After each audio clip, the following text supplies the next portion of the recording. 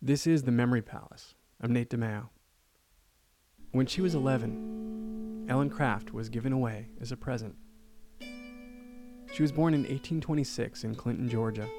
Her mother was a slave, and her father owned her mother. And Ellen inherited her father's looks and his light skin. People on the plantation would say that the little girl looked like a member of her owner's own family.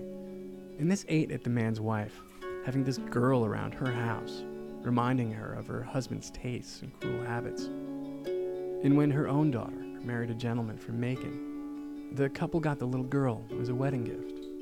And the mistress of the plantation got rid of her.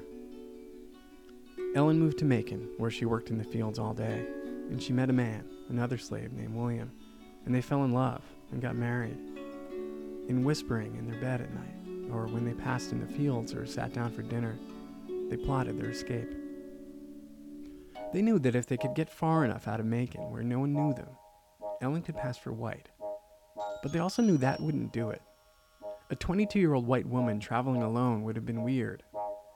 And a 22-year-old white woman traveling with a 20-something black man was out of the question. But one night in 1848, Ellen and William ran into the dark woods and kept running. And when they could be sure that they were far enough away from the plantation and the town and anyone who could recognize them, Ellen Craft became a white man. This was hard to do. It wasn't as simple as cutting her hair short and putting on men's clothes, which isn't simple anyway. Because imagine you're trying to travel 1,000 some odd miles and even the most convincing drag, and your life literally depending on no one noticing that you're actually the other gender. And it's 1848. Beyond the hair and the clothes, Ellen Craft had to learn to walk and talk convincingly, like a young white man of means. And she didn't have any stubble, and she didn't have an Adam's apple, and she also couldn't read.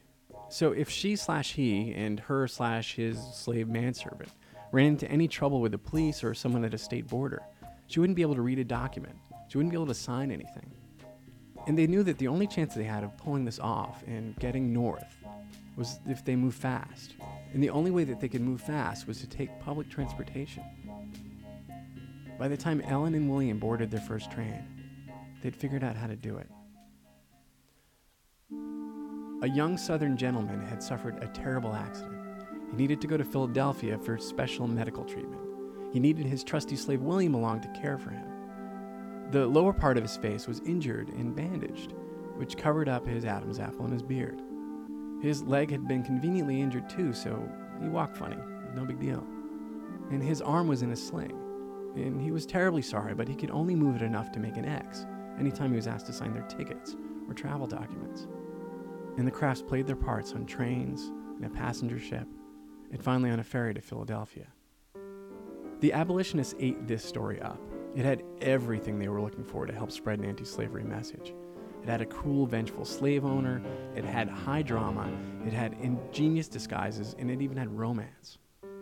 Soon the abolitionist press had made the Crafts the symbol of the struggle for freedom.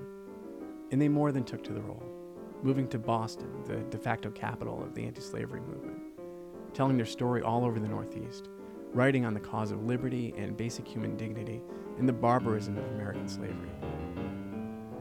And they became famous. And so their former owner knew exactly where to find them. Congress passed the Fugitive Slave Act in 1850. The law basically said that slaves were property, and lost property had to be returned even if that property was now in a state where slavery was illegal. Even if a person had been living in freedom and working and building a business and a family in that state for decades. And so when Ellen and William Craft's former owners sent 2 agents to Boston to bring them back, the city of Boston had to let them. The slave hunters got official warrants and everything. But the people of Boston didn't have to let them. A group of abolitionists hid Ellen in another town, and William grabbed a gun and holed up in the house of another former slave, a guy named Lewis Hayden, who had gone from working as a man's property in Kentucky to owning a big house in Boston's schmancy Beacon Hill. And when the slave owners came looking for William, they were outnumbered and outgunned by free black men who didn't care about a warrant, and by Hayden, who stood in his doorstep with 2 kegs of gunpowder and a torch, and told the hunters he was ready to blow them and his house and himself up, rather than let them take William Craft. The slave hunters left town, and the Crafts did too. They moved to England, where they kept writing and lecturing and telling their story for nearly 20 years. 3 years after the Civil War, a time when the safety of free black Americans was still threatened in much of the country, and of course would be for decades and decades longer, Ellen and William Craft came back to the United States. And they didn't move back to Boston or Philadelphia, where many people would have welcomed them as conquering heroes. Ellen Craft died in Wayes Station, Georgia, in 1891, where she and her husband and their children had lived for 23 years, growing rice and cotton and teaching in a school they founded. She was buried under a tree on the plantation that she owned.